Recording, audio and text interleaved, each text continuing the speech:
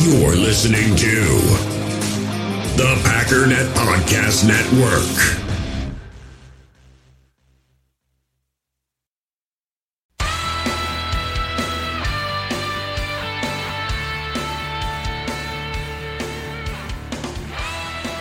Ladies and gentlemen, welcome once again to the Packernet Podcast. I am your host and resident panelist, as always, Ryan Schlip. Check us out online, packernet.com. Find me on Twitter, pack_that. So we officially do have a winner. We crossed the 300 follower mark on Instagram. We did the raffle. I made a video, so some of you know who the winner is. For the rest of you, though, the winner is going to be told after the break. One point, Patreon's recently switched over to this weird Vimeo thing. I've never used Vimeo before. That's how they want me to upload videos, so I had to put it on Vimeo and then put the link to Vimeo. I don't know. I have to pay money to link to Vimeo. I'm not doing that. So I just used the link and put that in. Bottom line is, some people couldn't get the link to work. Some people also paid money just to see the link and couldn't get it to work. So if that describes you, message me on Patreon and let me know that you paid just to see the video, couldn't see the video, and I will refund you your money. I do apologize for that. I know a few of you were able to figure out how to make the link work. Maybe there was like a little tail on the end of it or something that shouldn't have been on there. Either way, there was a way to make that work. But I don't know, because when I click on it, it just works. So yeah, today we are going to be doing the giveaway. Super excited. It is somebody that's in the Facebook group. Sorry to kind of give that hint away, but that was kind of cool to see. It's what I was hoping for. No disrespect, but it just kind of feels like a family environment in there. So it's like you kind of root for and there's a lot of people in there, so it's not that hard to miss. By the way, get in the Facebook group and the Patreon group. Whatever you feel like doing to get involved, go ahead and do it. Speaking of, iTunes reviews sitting at 247. Can a brother get 3 more? You ever meet somebody that when they're like turning up and down the volume, it has to be on a round number? Like you turn it up to like 28, and it's like, no, give me the remote. And you turn it up to 30. It's like, just leave it at 30. It's a little too loud. Shh. 30. Not doing 28 or 27. We're not doing that. I'm that guy. I'm not asking for 4 reviews. I'm just asking for 3. In fact, I don't even want 4 reviews unless we're going to be serious about it and make an actual concerted effort run here for at least 260. This is all kind of a joke, but I would appreciate iTunes rating and review if you do appreciate and approve of this here podcast. Otherwise, the agenda today is pretty straightforward. We're going to be looking at what PFF had to say. We're going to be looking at some grades. We're going to be looking at some stats, maybe a little bit of a context of where everything is overall. Bottom line, the offense is trending up, the defense is trending down. That's basically the story of the day. It's been doing that pretty much since the season started. Packers had I think after week 2, the Packers are graded as the number 1 defense in football. I'm pretty sure. It was top 3 for sure for quite a while. It's currently sitting at 13th, thanks to being one of the worst run defense as well as tackling teams in all of football. Also, the coverage ability has dropped dramatically, and the pass rush also has. Everything has, and that's sad and also scary, but we'll get into all that stuff. Why don't we take a break, and I'll quit dragging this on just to tease you. We'll take a break, and at the very end of it, we'll have ourselves a winner. This Sunday, we've got a really big game coming up against the Kansas City Chiefs, and it happens to be at one of the stadiums that is on my bucket list. If you're planning on making the road trip, or if you just live out there, allow me to implore you to check out Vivid Seats. The Vivid Seats app makes it very, very easy and convenient for you to find the exact seats that you need. And as I've told you before, they've got the Vivid Seats reward program, which is really cool, especially if you tend to go to events, not just football games and Packer games or whatever, but concerts or whatever it is you're going to. They've got the Vivid Seats I do that every time. Not royalty, loyalty rewards. But what that's going to do is give you some credit back every time you buy tickets. So go over to the App Store or Google Play and download the Vivid Seats app. You're automatically enrolled in Vivid Seats, and just to go check it out. See if you can find what it is you're looking for. Every purchase has got a 100% buyer guarantee. And of course, the most important part, when it comes time to buy, when you're ready to pull the trigger, we're doing this. Me and Frankie, man, we're doing it. We're cruising to Arrowhead. Make sure you do not forget to enter promo code OVERTIME at checkout. You will receive a discount of up to $100 on all ticket purchases. First time customers only. I know they took it out of the beginning thing. I might just put it back in just because. I don't know. I don't want to give you unnecessary advertisements, but I feel like it's a part of the show. So you let me know what you think. I'm a little sad about it. But anyways, be sure to check out the Vivid Seats app. Go download it. Check it out. See what they got. Let me know what you think. We all have smartphones, and we all know they're pretty amazing, but they also can be amazingly distracting, especially when we're around other people. So US Cellular wants us to reset our relationship with our phones by putting down our phones for $5. That's right, a company that sells phones wants us to put down our phones. And to see what we find, learn more at uscellular.com/built for us. In the hobby, it's not easy being a fan of ripping packs or repacks. We get all hyped up thinking we're going to get some high-value Jordan Love card, but with zero transparency on available cards and hit rates, it's all just a shot in the dark. Until now, introducing slab packs from arenaclub.com, the only repack that provides real value, a complete view on all possible cards, and clear hit rates for each one. Now when I buy slab packs on Arena Club, it finally feels like I know what I'm getting. And honestly, the best thing for me and my son is the fact that we're kind of novices into this. When I walk into a card shop with my son, and a card says it costs $40, kind of just taking his word for it that that's a good value. So I appreciate the transparency on grading, as well as just getting excited about seeing what you could potentially get. Right now, you can get 10% off your first purchase by going to arenaclub.com/packdaddy. Wow, that's crazy offer. 10% off a $400 slab pack. That's $40 right there. Anyways, that's arenaclub.com/packdaddy for 10% off your first purchase. All right, ladies and gentlemen, the moment you've all been waiting for. Can I get a drum roll, please? The winner of our first jersey giveaway is Brian Reed 555. My man. So what I need you to do, big dog, first of all, we're going to give you 3 days. I know you're in the Facebook group, and I kind of thought maybe since he's already in the group, I'll just reach out. But rules is rules. You got 3 days. If somebody wants to reach out in the group and let you know because they're cool like that, that's fine. But I got to keep the rules consistent here. 3 days to reach out. Just shoot me a message on Instagram, or I guess any way you want, but I'd prefer Instagram since that's what we're doing here. And let me know which jersey you want. Your options are Paul Hornung, Chuck Mercian, or James Lofton. All three are signed, come with certificates of authenticity. So shoot me a message as soon as you hear this or find out. Again, I will be announcing this tomorrow and the next day. For the rest of you, please keep in mind, we're going to be doing 2 more giveaways, the other 2 jerseys that are available, once we cross the 500 and 700 threshold mark.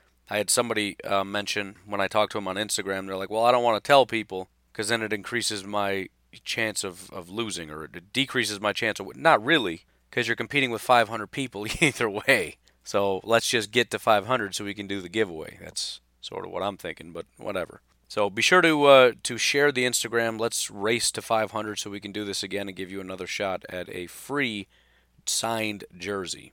All right, so let's get to the goodness. First of all, let me start with Football Outsiders. I know a lot of people like that, and I don't think that's the worst thing because the Packers have had an unusually difficult schedule in terms of the teams they've gone up against. So I think Football Outsiders isn't actually the worst thing to look at in this kind of a scenario. I've even mentioned PFF actually, now that they've got their green line, which is their betting aspect, they actually adjust for competition as well. They don't make that readily available to the public, but they have that for green line, and you can already see how much higher they are in their rankings. But right now, Football Outsiders has the Green Bay Packers ranked as the 6th best team in football.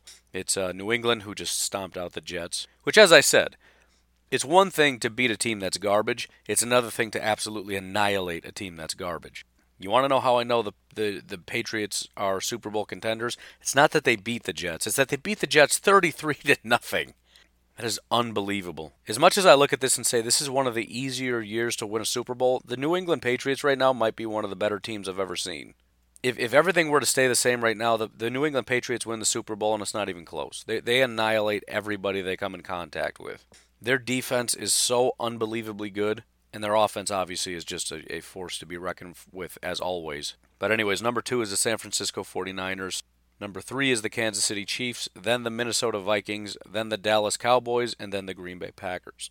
Looking specifically at offensive ranking, the Green Bay Packers are ranked 7th overall on offense, as well as 7th overall on defense. Now that's going to be well, I don't know, how big of a discrepancy is that? Let's take a look at PFF right now. So PFF has the offense 8th, so that's very close and similar.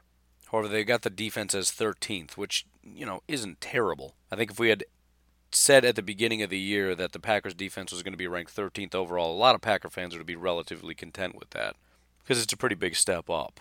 But again, Football Outsiders, looking at the adjusting to competition, believe that the defense is a little bit better. And again, I don't know that PFF necessarily even disagrees because they're talking about two different things. PFF is just looking at performance regardless of competition.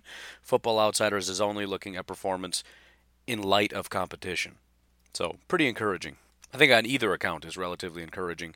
PFF a little bit less so, especially when we get into the specifics like run defense and tackling, which again was really, really bad this past week. So as I said, today's going to be a little bit more negative. There's a ton of positive to talk about, a lot of very exciting things to mention, but there were things that weren't great. And as always, I'm going to mention names that aren't great and people are going to throw a fit because they thought that they had a great day, and that's just the way things go. So actually, given that, why don't we start with the defense this week, because the defense was the less impressive aspect of this game. There were some pieces that were really solid, but just a good amount of not great. But just looking at overall defensive grade is what we'll start with. There were two people, actually let's just say three. And it's very, very exciting news. Two of these people have relatively small sample sizes, but I don't care because it's still exciting.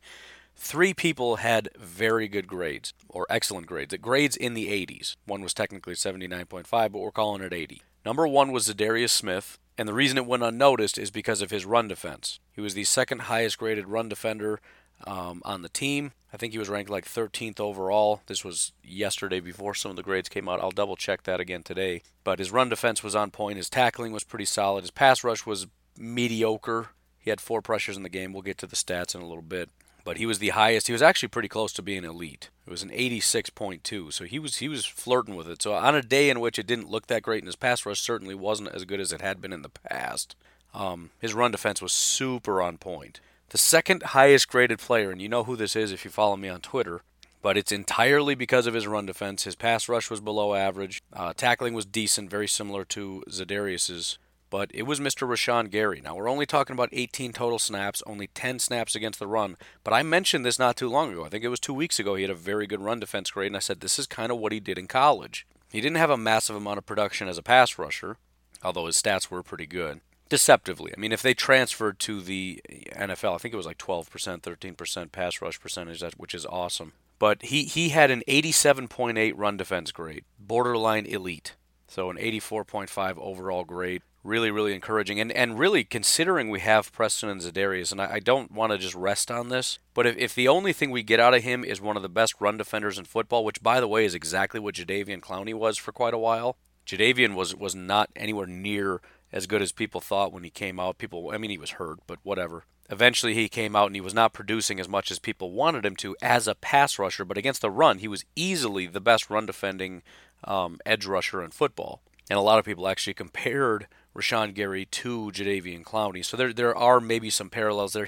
Of course, we want him to get better as a pass rusher. But again, if the worst scenario here is that he becomes a guy that you plug in, basically he is the anti-Kyler Fackrell. Kyler Fackrell only goes in on pass rushing situations. Rashawn maybe just goes in on the 3rd and short goal lines. Maybe if you're going up against a run-heavy team, you throw him in on 1st down. You pull him on 3rd down. And again, we've got Preston and Za'Darius. Those are the top 2 guys. And if Rashawn can come in and be a situational run-defending, pass rusher, which makes no sense, run-defending outside linebacker, I guess, I'm not super upset about that. Again, this was an elite performance. It was 10 snaps against the run, but it is encouraging. The third player on this list who got I believe this was his first start, and surprisingly he played out of position, so I'm going to have to look a little bit more into this in terms of his snap count, and I'll do that immediately after I say this. But rookie Kadar Holman was the 3rd highest graded player, only 4 snaps, so I know it means almost nothing, but he had the 2nd highest coverage grade, and his assignment, let me look at the exact snap count here. This actually may have just been after the starters were pulled, maybe is why he was out there. Oh, they listed him as a strong safety, but if you look at the actual breakdown, he played inside the box once, which would be where he was a strong safety. 3 of them, though, he played as a wide corner, it says. So 3 snaps out wide doesn't mean all that much, but it was good. And if you want to get a rookie involved, a best way for that rookie to get involved is to, when you have limited snaps, go out and be impressive. So it doesn't mean much, but it's still exciting to see. We have not seen Ka'dar Hollman. There was a lot of optimism about Ka'dar Hollman in the preseason. He hasn't been given an opportunity because we already have corners kind of figured out. We've got our starters. Ka'dar is a little bit further down the rung. He's newer. It's a late round pick, whatever. But bottom line is he got his opportunities, and there you go. Some more really exciting news. We're out of the 80s, but firmly in the 70s. This is a good grade, 75. Again, small sample size, but another rookie.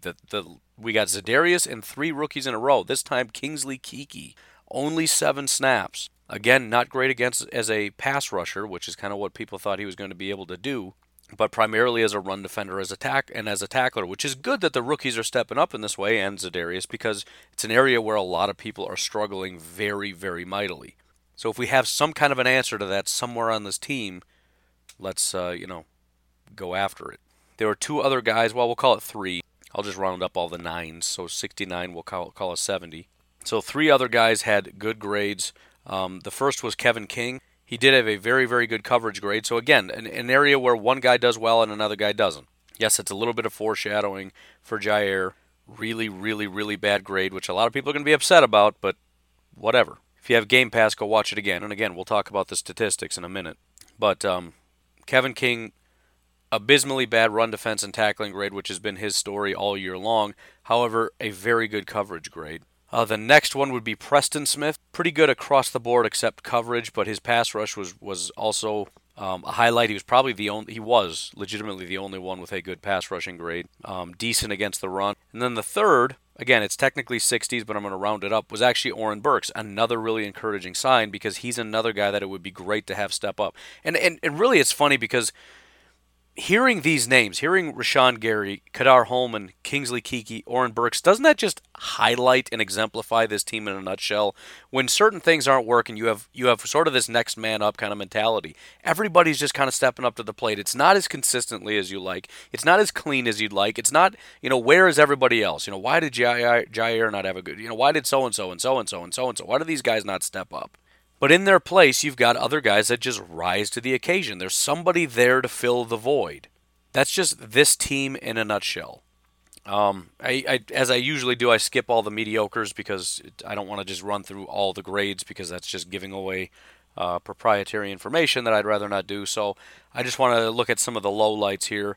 The lowest graded player, probably not super surprising. It was a small sample size, but just really, really upsetting. Mr. Josh Jackson. It just isn't working. I mentioned yesterday he is basically at the bottom rung for corners right now. And for him to go out, and again, this is the difference, right? Ka'dar Hollman had 4 snaps, Josh Jackson had 5. Both of them went out when when the starters went out, these 2 both went in. One of them was the 3rd highest graded player on the team. The other was literally the worst graded defender on the team. Legitimately. I'm going to give you his stats right away because this is how bad it is. Josh Jackson was on the field for 5 snaps. Only 3 times he was in coverage. He was targeted twice. Both of them were caught, 36 yards and a touchdown. 3 times the man is in coverage. It was 2 targets, 2 receptions, and a touchdown. 36 yards he gave up, 158.3 passer rating when targeted. Perfect passer rating against Josh Jackson. It's just, that's how bad it is. So, not good. The next lowest was Will Redmond. He's a guy that we've seen step up in, certain situations. This was clearly not his day. Not good against the run, bad as a tackler, bad in pass rush, which usually the DBs do a pretty good job because they got a free rush at somebody, but he actually had a below average grade on his 2 attempts, and coverage was his worst grade. The 3rd lowest graded player on the team was Jair Alexander. 4 targets, 3 receptions, and a touchdown. 141.7 passer rating when targeted. His coverage grade was a 45.7. To make matters worse, his tackling grade was a 25. The tackling on this team is so bad, and You can feel Matt LaFleur starting to get really upset with this defense. Every single week when asked about the defense, what does he say? We gave up too many explosive plays. We gave up too many. Every single week. I understand bend, don't break. I don't honestly believe that they're trying to give up these plays. Because to be completely honest, big plays are kind of a break. That's not a bend. I understand bend, don't break typically is we're talking about scoring. But I think a facet of bend, don't break is we'll give you 5, we're not going to give you 50. The Packers give up 50 a lot. They'll give up 30, 40, 50, 60-yard plays like it's nothing. It's got to stop. It absolutely has to stop. So Jair was not on many people's radar. He didn't give up a ton of yards, but overall PFF was just not generally very impressed with him, which is upsetting because I talk about Kevin King and the fact that he needs to be more consistent. Jair so far has only had one bad week. And then you go up against the Oakland Raiders, who have really, really bad receivers, and Jair is getting beaten. I remember seeing it. I remember seeing him get beat by the tight end. I remember seeing him get beat by, what is their rookie slot receiver? Hunter Renfrow? Just crossed his face like it's nothing. And I remember sitting there watching the game thinking, how can these guys not stop these wide receivers? They got picked apart. And really, there were only two people that had good grades in coverage, Kevin King and Kadar Holman. That's it. Everybody else was average or just bad. Jair was bad. Will Redmond was bad. Josh Jackson was bad. Preston was bad. Those are the four that had the worst days. Especially Josh Jackson, though. Another guy that had a bad day, Tyler Lancaster. Very rare for him. He's never really good at being a pass rusher, but usually his run defense is on point. He had a bad day in run defense. His tackling was still fine, but he just wasn't getting the job done. It is tough competition. The interior of the Oakland Raiders offensive line, very, very, very stout. So, if he's going to have a bad day, as weird as it sounds, coming up against guys like Richie Incognito, probably not that surprising. As much as he's a raving lunatic, he is a very, very, very good football player. He's never not been a very good football player. The only reason people don't think of him as a good football player is because the only thing we know him for is being kind of crazy. And when you see a player get shipped around and cut from different teams, you just think he must not be very good. No, he's one of the better guards in football. Two other guys that had bad days, Tramon Williams, almost entirely because of his run defense ability. His coverage actually wasn't horrible, but it was in the 20s, his run defense. And then B.J. Goodson, who has stepped up in the past. Not a great day, although still a very solid tackler. But overall run defense as well as coverage was really, really lacking in this game. If you didn't hear somebody's name, it's because they were in the 60s. Or high 50s. One person was high 50s, but we'll leave it alone. Looking specifically at run defense, again, Rashawn Gary was number 1, Za'Darius was number 2. These guys stood out the most. Otherwise, Dean Lowry, Preston Smith, and Kingsley Keke, as well as Kenny Clark, were in the good category. Kenny was 69. Two guys were really, really bad against the run, and that's Kevin King and Tramon Williams. Tackling grades, good tackling grades, actually very good. 279s, Chandon Sullivan and B.J. Goodson. Other good grades, Oren Burks, Kyler Fackrell, Za'Darius Smith, Preston Smith, Rashawn Gary, Tyler Lancaster, Dean Lowry, and Kingsley Keke, and Montrevious was very, very close. So a lot of really good tackling. The tackling is getting better. The problem is we still have some players that are just the worst. Bad tacklers in this game, Kenny Clark, Blake Martinez, getting into the abysmal category in the 20s, Kevin King, Jair Alexander, and Josh Jackson. This, by the way, is how 10-yard gains become 30-yard gains. Terrible tackling.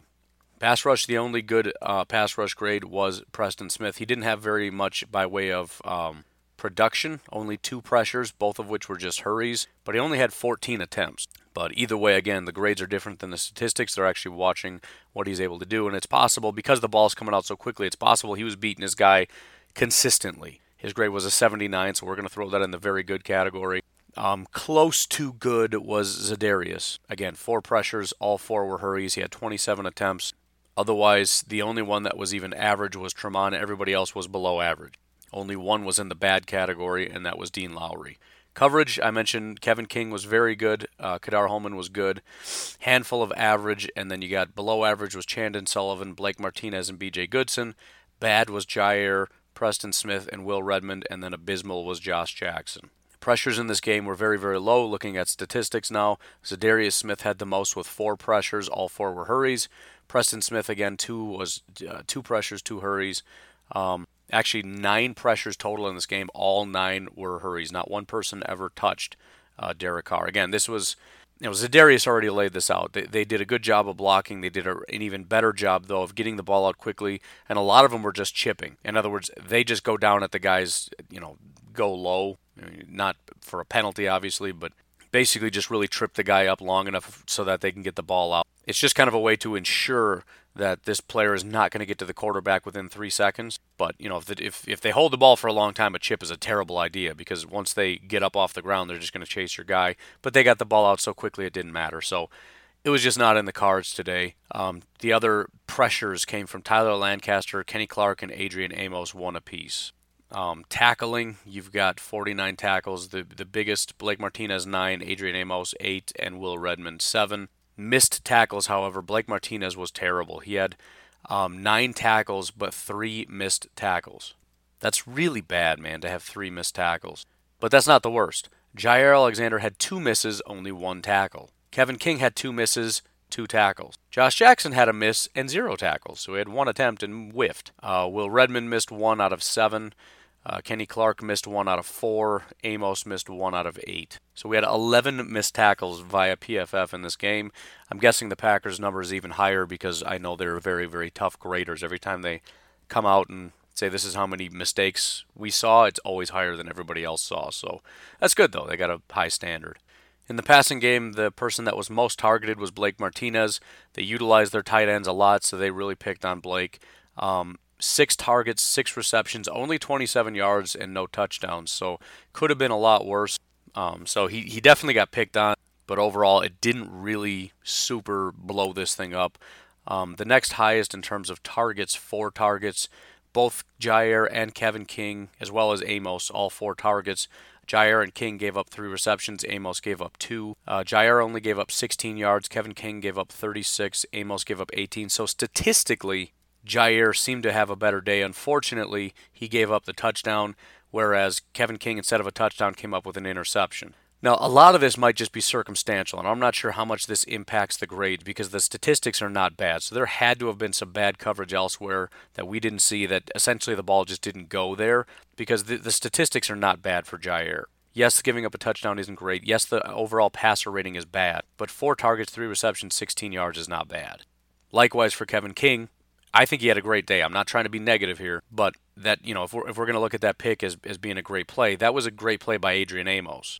Kevin King ultimately closed it, but 90% of that pick came from Adrian Amos tipping that. Because that could have legitimately been a touchdown had he not dove and got his hand on that ball and popped it up. So it was a good team effort, but if I'm going to divvy up the grades, if I'm handing out 3 points, 2 of them go to Amos, 1 goes to King. But either way, Kevin King, I think he deserved the grade. It was a good effort. 4 targets, 3 receptions, 51 yards. I think I might have been reading the wrong numbers here. King gave up 51, Jair 36, Amos 30. I was looking at longest reception. I was looking at the wrong numbers. Either way, not terrible. I don't know. It would be interesting to go back and watch that. I wish I had more time.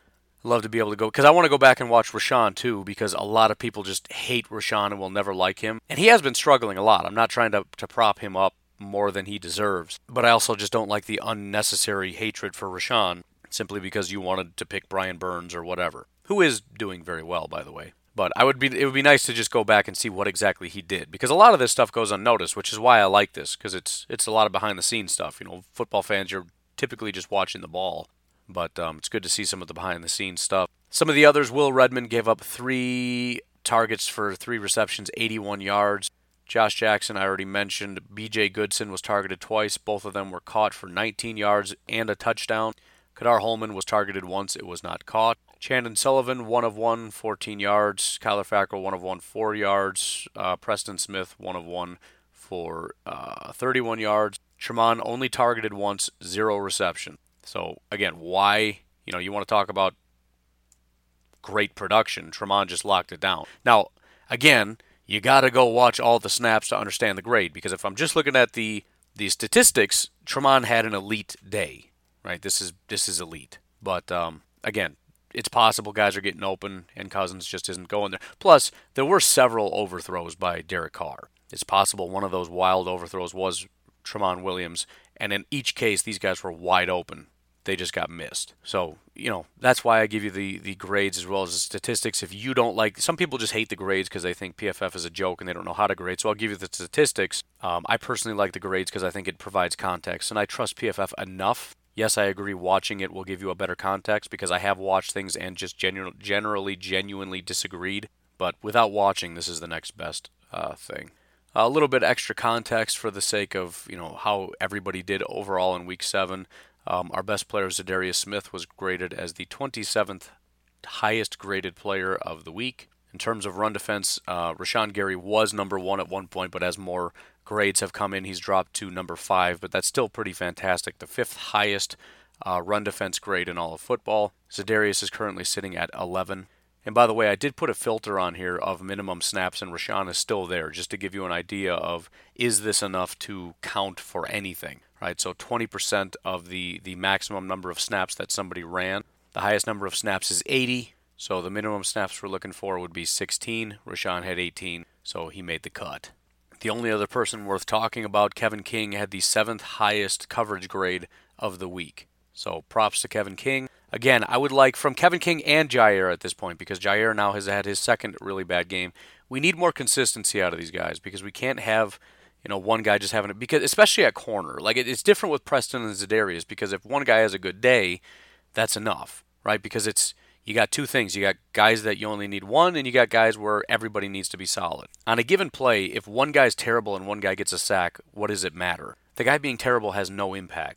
At corner, if one guy's great and the other guy is having the worst day of his life, it results in a completion, right? If Jair is having a bad day and leaving this guy wide open, it doesn't matter that Kevin King's locking the guy down on the other side of the field. The ball's going to go to the guy Jair's covering, and it counts for a completion. We've seen Kevin King have good days. We've seen Jair have good days.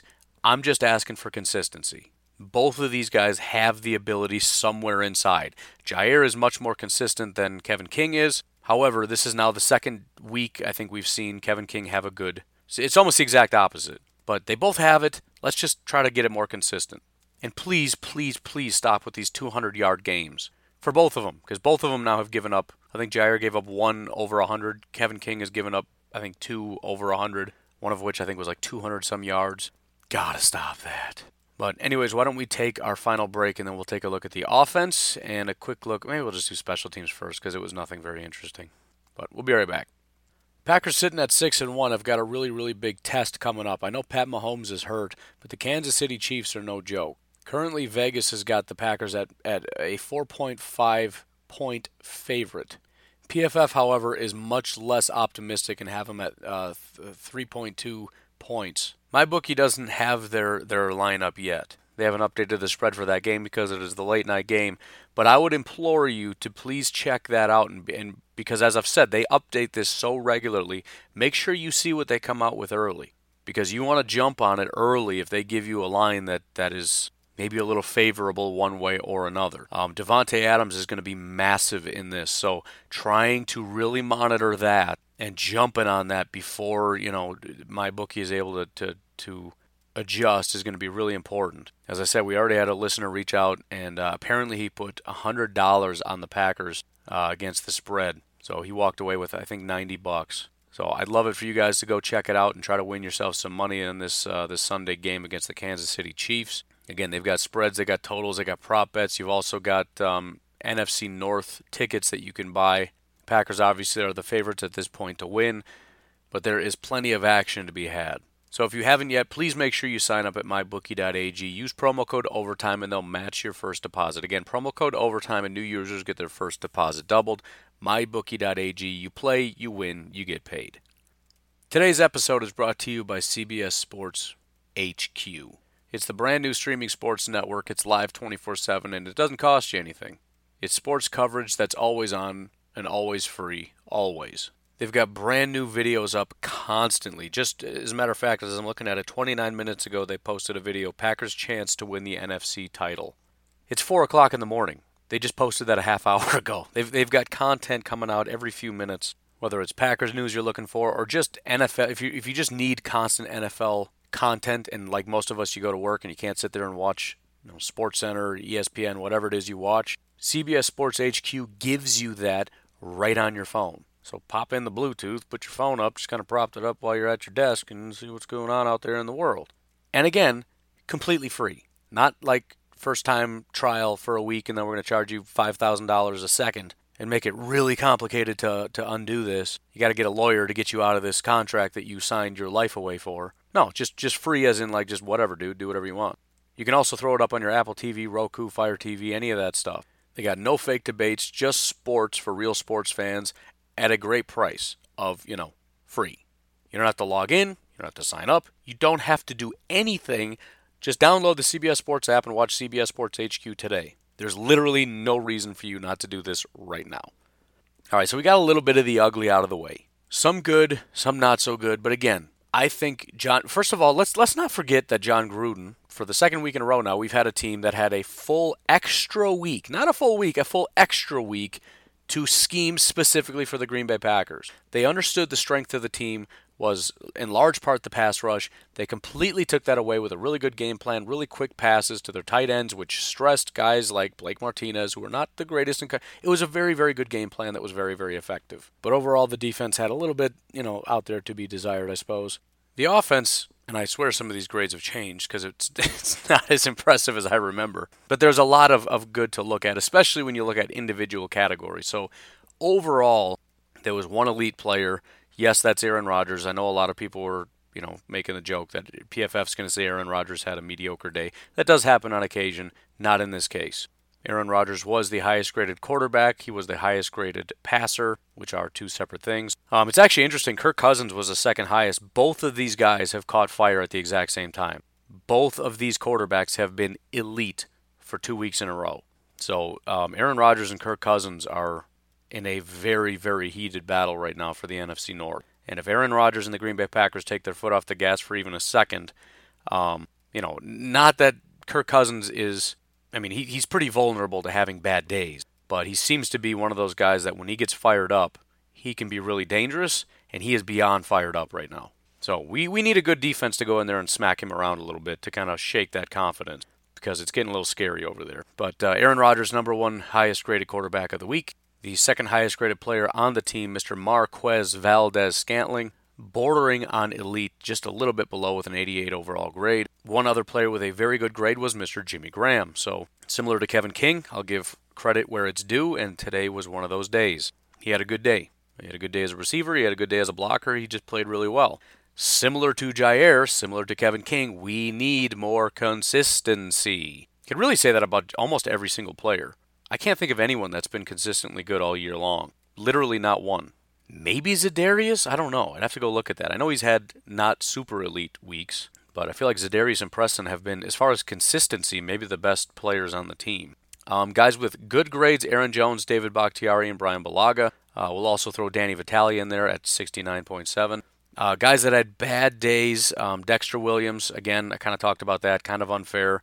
Evan Bayless, these are both guys that came in after the starters were pulled, which is a tough assignment. Just they're coming in cold. They've got very little practice. They're going against a starting defense with backups in everywhere, including the quarterback, the offensive line, etc. The lowest graded actual starter was Mercedes Lewis, followed by Elton Jenkins, and then Corey Linsley. Now, there's a positive lining here, but just overall, understand that that's the way that it was. Looking at the pass blocking and run blocking specifically, obviously the most important aspect is pass blocking. David Bakhtiari's grades haven't been as good as we're used to. However, his pass blocking grades have been phenomenal the last several weeks. He had bordering on elite pass blocking grade. Brian Bulaga also had a very good grade. So the very goods were David Bakhtiari, then Brian Bulaga, then Corey Linsley, Elton Jenkins, and then Aaron Jones was at 79. Billy Turner was the only offensive lineman that didn't have a very good grade, but he still had a good pass blocking grade. Mercedes Lewis was good. Jimmy Graham was good. Danny Vitale was average. Jamal Williams was the only one that was bad, and it was really bad. It was down in the 20s. Now, he only had 3 snaps, so if you have 3 and you give up, let's say 2, you're going to have a really bad grade. Run blocking, as per usual, everyone was pretty much terrible, with the exception of Allen Lazard, who actually was run blocking 18 times and had an elite run blocking grade. He's a big boy, man. You get a 6'4" monster like Allen Lazard out there. I mean, there was talk about moving him to tight end, so we were pretty much putting a tight end on corners, and that's how that goes. You get a 90 run blocking grade. The other one, though, Aaron Jones. The bad run blockers, Elton Jenkins was the worst. He gets a lot of credit for being a great run blocker. I don't know if he's ever, outside of maybe once or twice, been graded positively for run blocking. Corey Linsley was really bad. Some low, below average. Evan Bayless, Danny Vitale, also not great. Danny Vitale, he's a fullback, but I feel like the only thing he does kind of well is as a receiver, which is great for the scheme and all that. But I mean, if you can't pass block and run block, you're not really doing your duty as a fullback. I mean, the running backs are better at run blocking and pass blocking than you. I mean, Jamal had a bad day, but he's a very good pass blocker. Aaron Jones is a very good pass blocker.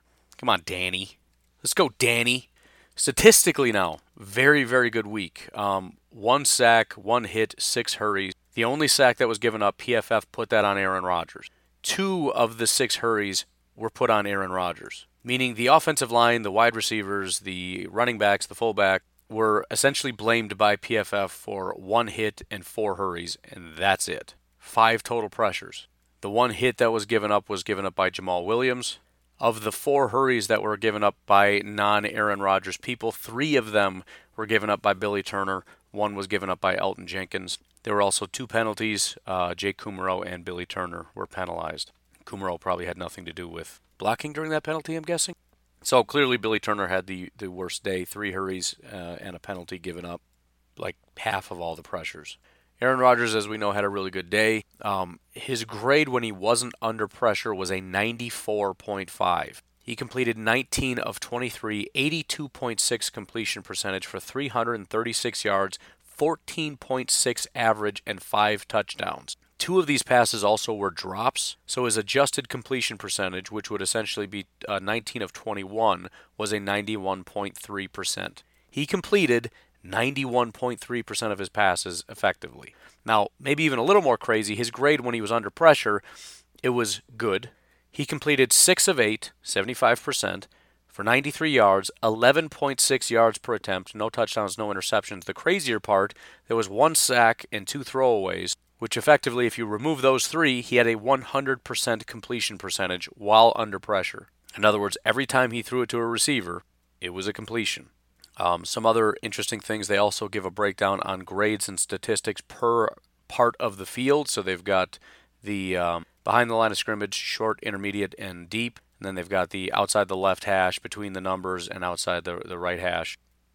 The better grades came beyond 10 yards. He had a 97 grade on the outside right portion, which is right side of the field beyond 20 yards. He was 3 of 4 for 87 yards and 2 touchdowns, a 156.3 passer rating. On the right side of the field, 20 yards or beyond. A 97 was his grade. Almost perfect. Deep middle, his grade was an 87.3, 1 pass, 1 reception for 59 yards. Third best portion of the field was short left. 4 for 4, 93 yards, 2 touchdowns, 158.3. Passer rating at an 87 overall grade on that portion of the field.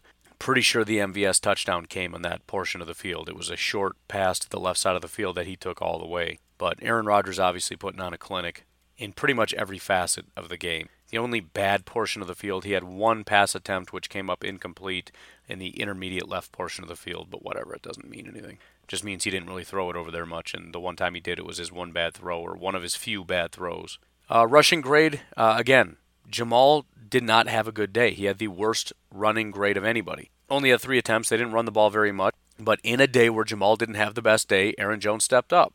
I mean, not his best day either, but only 12 attempts. He had a grade that was in the good range. 12 attempts, 50 yards, 4.2 average. I'm good with that all day. So again, Jamal has a bad day. Aaron Jones steps up. Looking specifically at receiving grades, this one's pretty interesting. The number 1 receiver is not actually MVS. He's the second highest receiver. The number 1 receiver, and it only comes on 5 targets. That's still something.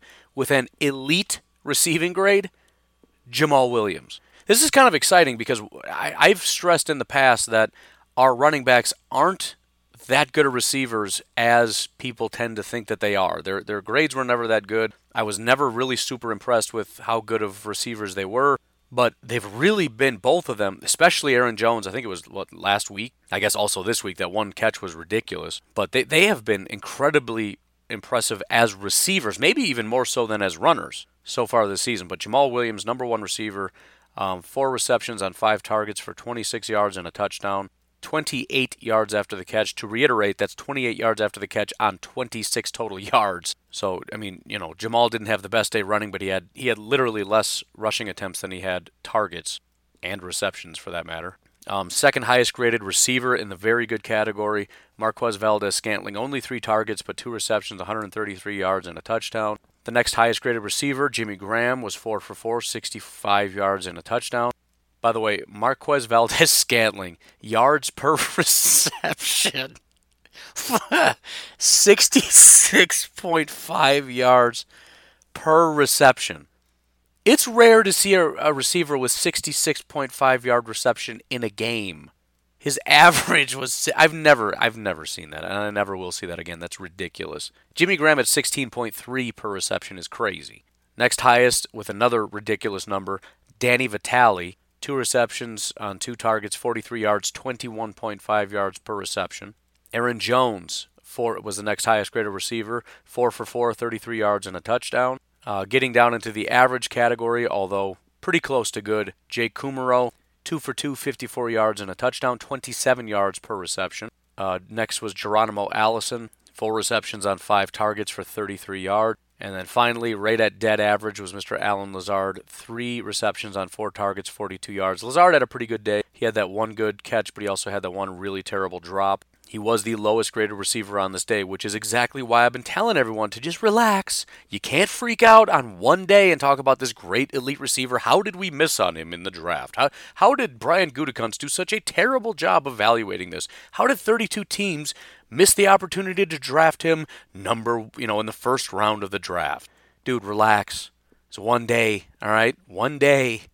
I mean, he's a good enough receiver. That's cool. I'm glad he's on the team. He's going to be able to come up similar to like Geronimo and Jake Kumerow. He's another one of those guys who's going to come up big, and he's got like that one thing. He's great with 50-50 balls. He's great skying up in the air. He's never going to be Davante Adams, all right? Relax. 1 week after being like the number 2 receiver in football, he was the lowest graded receiver on the Green Bay Packers. He was 8 out of 8. Calm down. I'm not saying that to be mean to Lazard, but y'all need to just cool it. You're crazy with this stuff sometimes. I mean, I'm even talking about like blue checkmark people. I'm not calling them out by name, but you probably saw it on Twitter. Like, how did they miss on this? Like, come on, man. Are you serious? Who missed on what? Who missed on anything ever? What are you even talking about? Anyways, really, really awesome passer ratings. Jake Kumerow and Jimmy Graham had perfect passer ratings, 158.3. Marquez Valdes-Scantling passer rating, 149.3. Aaron Jones, 140.6. Jamal Williams, 127.9. Danny Vitale, 118.8. Allen Lazard, 108.3. Geronimo, 94.2. Even Geronimo is not bad. But, that's just a litany of really... And listen, this is because of Aaron Rodgers. It's not every one of these guys stepped up in some kind of an elite kind of a way, right? Jamal's the only one that had the elite grade. It was Aaron Rodgers. He's the reason this was as awesome as it was. So, anyways, fantastic day. I was supposed to do special teams first, but we'll do it now. 2 guys that stood out positively, B.J. Goodson and Evan Bayless. On special teams, we're talking about coverage and blocking and whatnot. The guys that stood out in a very negative way, the worst of which, Chandon Sullivan. After that, Dexter Williams, Ty Summers, and Jamal Williams had really bad outings. Ty Summers, I feel like I've been seeing him down at the bottom pretty regularly. Dexter Williams also needs to find something that he can do well on this team before he ends up getting cut. I know it's early, but it's at least be average. Just don't be horrible at everything. Otherwise, the kicking, Mason Crosby 6 of 6 on his special teams attempts. Extra point attempts. They're all special teams attempts. J.K. Scott, only 3 punts. He had a short day, rest the leg. His average was 55.3 yards. His net was 39.7 because guys don't know how to cover. That's not on J.K. Hang time 4.57. So not his best day in the world. But again, there's so many factors in this, it's hard to gauge. I mean, you kind of got to just watch it. And, again, if you're kicking from the 50, you don't want to kick it 60 yards. That doesn't make sense. So, whatever. Either way, it should either be both or one or the other. Because if you're kicking from the 50, you want it to be short, but you should probably try to kick it up kind of high to make sure your guys get there. So the shorter the yard per attempt, usually generally the higher the hang time I'm looking for. If the hang time is kind of low, then I'm looking for more yards per attempt. It's when you have both of them that are low that it was kind of a bad day. It's when both of them are high that it's just a freakish outing, and JK's had a couple of those. But anyways, that's about it. Just a quick look-see at a little bit more in-depth information on the game against the Oakland Raiders. We are now going to look forward to the Kansas City Chiefs game. Tomorrow I'm planning on maybe looking at the voicemails, the text messages, as well as the Facebook group. So if you want to get some questions in, try to keep it to those two. I mean, you can message me on Twitter. You can do whatever you want, but it's really gets hard to find these things. So I would prefer if you could use the phone number, because the Facebook group, it's awesome, but it's going to get lost. It's just a Google Voice thing. It goes straight to voicemail, so I'm not going to pick up and have an awkward conversation with you. So leave a voicemail or just text me. The phone number is in the description of this. We'll get some questions and stuff going, have a little Q&A session. In fact, I was thinking about this. No, I'm not going to do that, at least not on the podcast. I was thinking, I know the kids these days sometimes do like an Ask Me Anything thing. I personally think it's weird and don't know why you would care about anything non-football related. Maybe I'll save that for Instagram because it feels like an Instagram-y thing. But if that for some reason sounds interesting to you, shoot me a message on Instagram with whatever question. If there's enough of them, maybe I'll do an Ask Me Anything video on Instagram. I don't know. It was just a thought. Whatever. I would like to do something on Instagram at some point. Otherwise, speaking of Instagram, be sure you're following me on there. Once we get to 500, we're doing another giveaway. We're already up over 350, so we only have another 150 to go. And as for Brian Reed, once again, be sure to shoot me a message. Let me know which of those jerseys you're looking for, and we'll get that sent out to you very, very quickly. Otherwise, you folks have a fantastic day. I will talk to you tomorrow. Have a good one. Bye-bye.